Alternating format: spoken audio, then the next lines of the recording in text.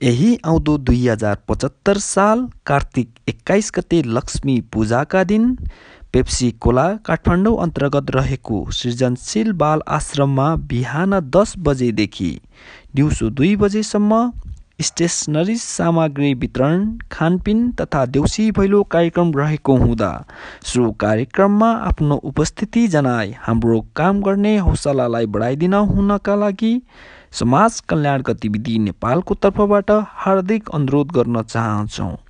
यो कार्यक्रम तथा हाम्रो संस्थाको बारेमा अन्य महत्त्वपूर्ण जानकारी प्राप्त गर्नु छ भने हाम्रो आधिकारिक Facebook page social welfare movement नेपालको लिङ्क खोली लाइक गर्न सक्नुहुनेछ। धन्यवाद।